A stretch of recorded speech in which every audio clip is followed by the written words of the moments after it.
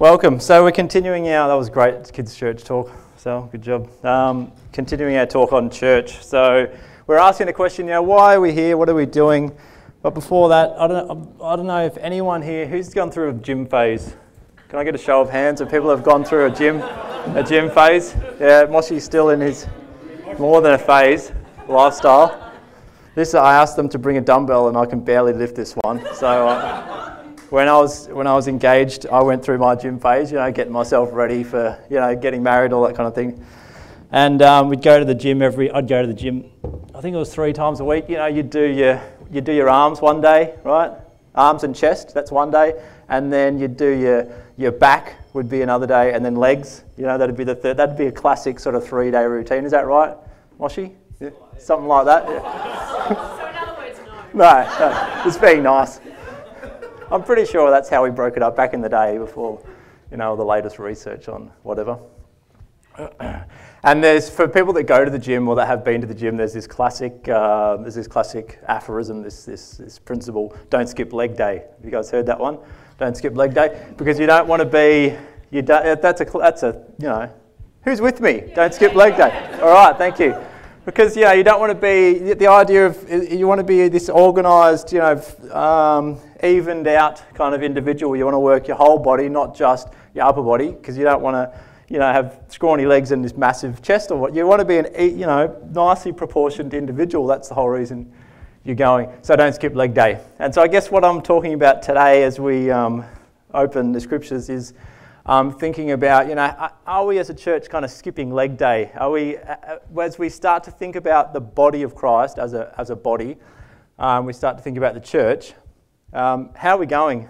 And I'd be interested to I haven't really told you what text we're talking about yet, but if I was to get you to sort of think in your head, what's God's kind of plan for the church in terms of how do you think God wants us to build ourselves up? What's like instead of going to the gym to build our body up, what's the thing that God wants us to do to build up the church? Or how is it that God wants to build up the church? I don't know. Maybe have a think about it in your head. How would you actually answer that?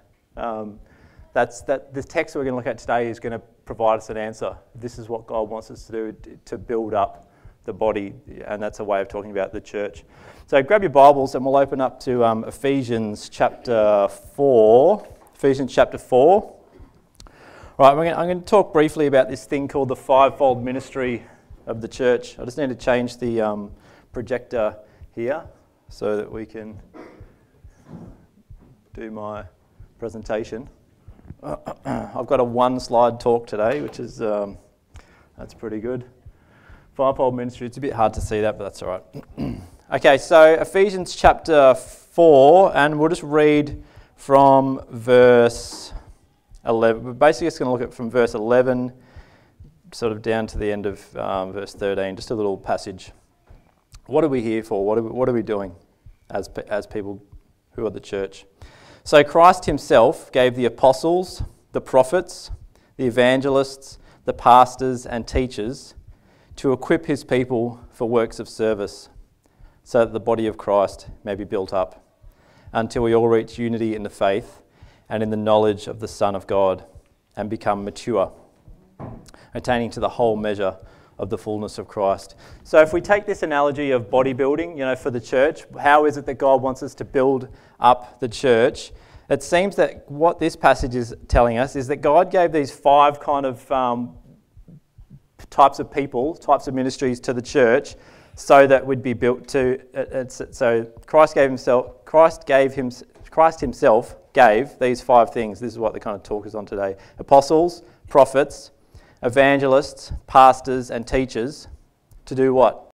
To equip his people for works of service, so that the body of Christ may be built up until we reach maturity. So the idea is that the sort of answer to this sort of awkward question I've asked at the start is, it seems that the way that God wants us to sort of reach maturity and be built up is actually by engaging in works of service. There's probably lots of different ways to answer the question, but this is the way this particular text is answering this question. A couple of weeks ago we talked about the church being this kind of we use the word ecclesia, a place where we sort of come together to try and organise the kingdom of God, to try and organise how we're going to be and do the works of the kingdom. And this text kind of picks up that idea by talking about works of service. You know, the whole purpose we're here together to worship God and to organise and to do works of service in the world, so the body of Christ may be built up. So there's these 5 things which is probably helpful for us to think about. That's our passage. So I've talked about this, I think, in the past. So this is kind of a bit of a brief review. The acronym is APEST, or a PEST. That's pretty easy to remember. It's not very appropriate, but anyway, that's just the way the letters come out. APEST. So the first one is apostle, right? The second one is prophet, evangelist, and so there's not 2 P's. I've changed often changed the P to S, which means shepherd or pastor, and finally teacher. These are the 5 things. So what's going on with these, and how are we kind of going as a church? Are we meant to do these things as one local church, or are we thinking more about the broader church globally? We need to do all these things, all these sorts of difficult questions. What's an apostle? What on earth is an apostle? What are they meant to do? This is a hard question, right? Because it's answered in lots of different ways. Apostle is this kind of person. The word apostle means sent one who is sent, right? So it's this idea of being sent out to do something. So God gave the apostles these are the people that are kind of being sent out of, the comfort zone, out into the world to do various things, kind of groundbreaking new things, kind of innovating, all this sort of stuff.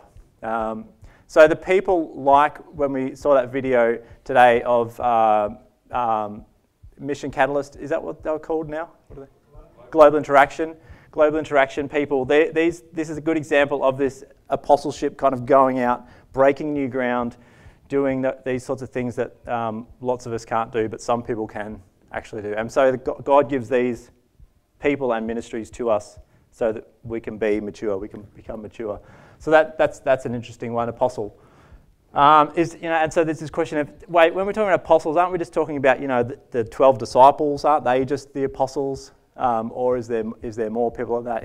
In the first century, there's actually more apostles than just the 12. There's lots of other people that are called apostles. Interestingly, in Romans, there's a female who's called an apostle, Junia. So, boom, drop that bomb. So there's lots of people who are called apostles in the first century. So then the question goes further, well, what about now? Like, do we still have apostles now, or is that just a thing for the first century? And so that's an ongoing debate and question. Depends how you want to define it. But anyway, so there's this thing called apostleship, and there's people who we might call apostles. Then there's prophets, right? Prophets are about speaking the word of God. So we often think about prophecy as in predicting the future. And that's maybe a part of it, but prophecy the better way of thinking about a prophet is the mouthpiece of God. A prophet is one who speaks the words of God. So to our community, God wants to say all sorts of things to us, all sorts of encouragements, all sorts of things to say, you're not doing that awesome. How about we fix it and kind of try this instead? God wants to say all sorts of things to us as a community and as churches, right? So the prophet is the person or the ministry who speaks the words of God. That's prophet. That's the second one. The third one is the evangelist, right? And evangelism has become this kind of awkward word for us now, and it's I don't quite know how to explain it, but evangelist, we kind of know probably what an evangelist is. The evangelist is someone who carries the good news of Jesus and shares the good news of Jesus to people. Now we can do that obviously here. It's good for us to remind ourselves what the good news is. So what is the good news? The good news is this message, as Tim said this morning, heaven and earth coming together. If you want a handle on what is the good news, God is doing stuff where, think about heaven as God's space and earth as our space. God is all about bringing those two together, back together. Heaven and earth coming together. So the gospel is that Jesus has come as this sort of, this forward movement of the coming of God's kingdom. Heaven and earth coming together. The resurrection of Jesus. So Jesus died on the cross to pay for our sins and to basically defeat death. How cool is that? We worship a God who has defeated death. Christianity is the only religion, if we want to call it that, whose God has scars. We worship a God who bears scars. He still has them. So we have this message that God himself has died to defeat death, and he has defeated death and risen again. And we've got this sort of this hope for our future that we too will be risen. We will experience this resurrection body like Jesus. This is the good news. This is what God is doing. This resurrection that's happened is the first. We talk about it like first fruits, like when it's spring and the first strawberries start coming up out of the ground. The resurrection is that first strawberry, the first fruits, when there's lots more coming, but this is the beginning of it. This is the thing we're looking forward to. So the evangelists are the people who bear this message and speak it out to remind us in the church about it, but also tell other people outside of the church about it. That's the role of the evangelist. The shepherd, so we use the word pastor most often, and another good word for that is shepherd. Right, the shepherd is someone who looks after the flock, if you like, making sure the sheep don't get eaten by the wolves. Right, so someone like Sally, she's got a massive pastor gift. She's got a pastoral gift, and you notice that whenever she's talking, you kind of feel cared for. Whenever I'm talking, you don't feel like that at all. But when Sally's talking, it's like she cares for us. She doesn't want us to get eaten by wolves. She actually wants to kind of wrap us up and protect us and care for us. This is the pastor. This is the pastor gift, and we absolutely need this in the church. There's other people that have it. I could pick people out at random, but maybe I shouldn't. Kaz, you've got a pastor gift as well. There's lots of people in the room that have got really strong pastoral gifts, and when you're around them, you just feel okay. You feel cared for. This is good. And then the fifth of this five is a teacher gift. So a teacher gift, people that want to teach us what the Bible is kind of all about, trying to understand how it all fits together, trying to understand the gospel message, trying to understand all sorts of different things. Teaching is that gift. So this is my primary gift. And so when I'm teaching, there's often a kind of a tilt towards the evangelism side of things for me, and Sally's also got a teaching gift, and when she teaches, it's got the pastoral side to it. So these different sort of leadership skills operate in different ways. And I guess when we sort of want to think about, well, what are we doing as a church when this text is kind of saying, God's given these 5 things to the church to build us up, so that we can build up the body. How are we going with that? Because the interesting thing for us, not just at Southern, but sort of largely in Australia, who do we employ?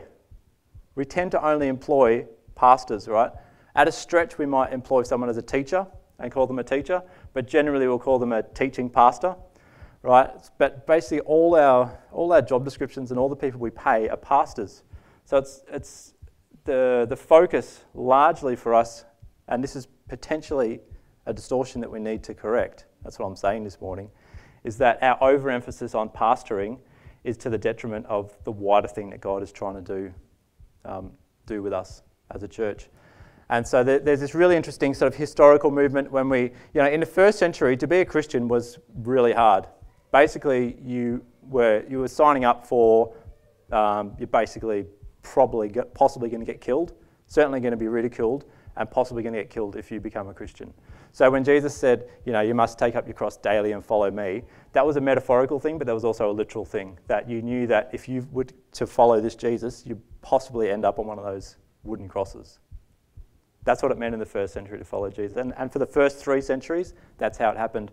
But when one of these emperors called Constantine became a Christian or sort of saw Christianity as this way to organise the empire, suddenly Christianity was no longer an illegal religion, and it was a legitimised religion. And then after Constantine, with later emperors, actually Christianity became the legal religion. Right? So you could only legally be a Christian in the Roman Empire. Right, so now suddenly there's a shift from taking extreme courage to be a Christian to taking extreme courage to not be a Christian. And so basically everyone that was born was considered to be by default a Christian. So what do you do with evangelists? Do you need evangelists? Not really. Like no one needs to be an evangelist in a world where everyone who's born, well, at least the Western world, in that part of the world, everyone who's born was by default a Christian.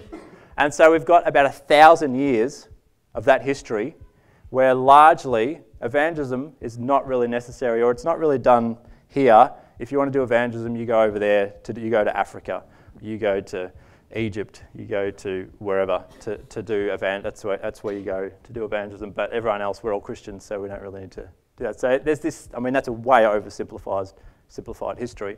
But there's this thing where evangelism is kind of this awkward thing that we don't really know. And then, so now we're well past that. And so we need to recover this idea of what is evangelists, who are evangelists, what are they doing, how do we continue to do that work. So I guess my prophetic warning to us as a church is to say that the extent to which we overemphasize teaching and pastor as the two things we do pretty well and most of the time is the extent to which we're skipping leg day. We're missing this bigger thing that God is doing. Now think about it, the apostle and the evangelist, these are very much the outward focused growing kind of things. So we have all these questions and surveys about church growth and why is the church in decline, and there's all sorts of difficult questions around that. But one of the obvious answers would be the extent to which you neglect apostleship and evangelism is the extent to which the church is, how's it possibly going to grow?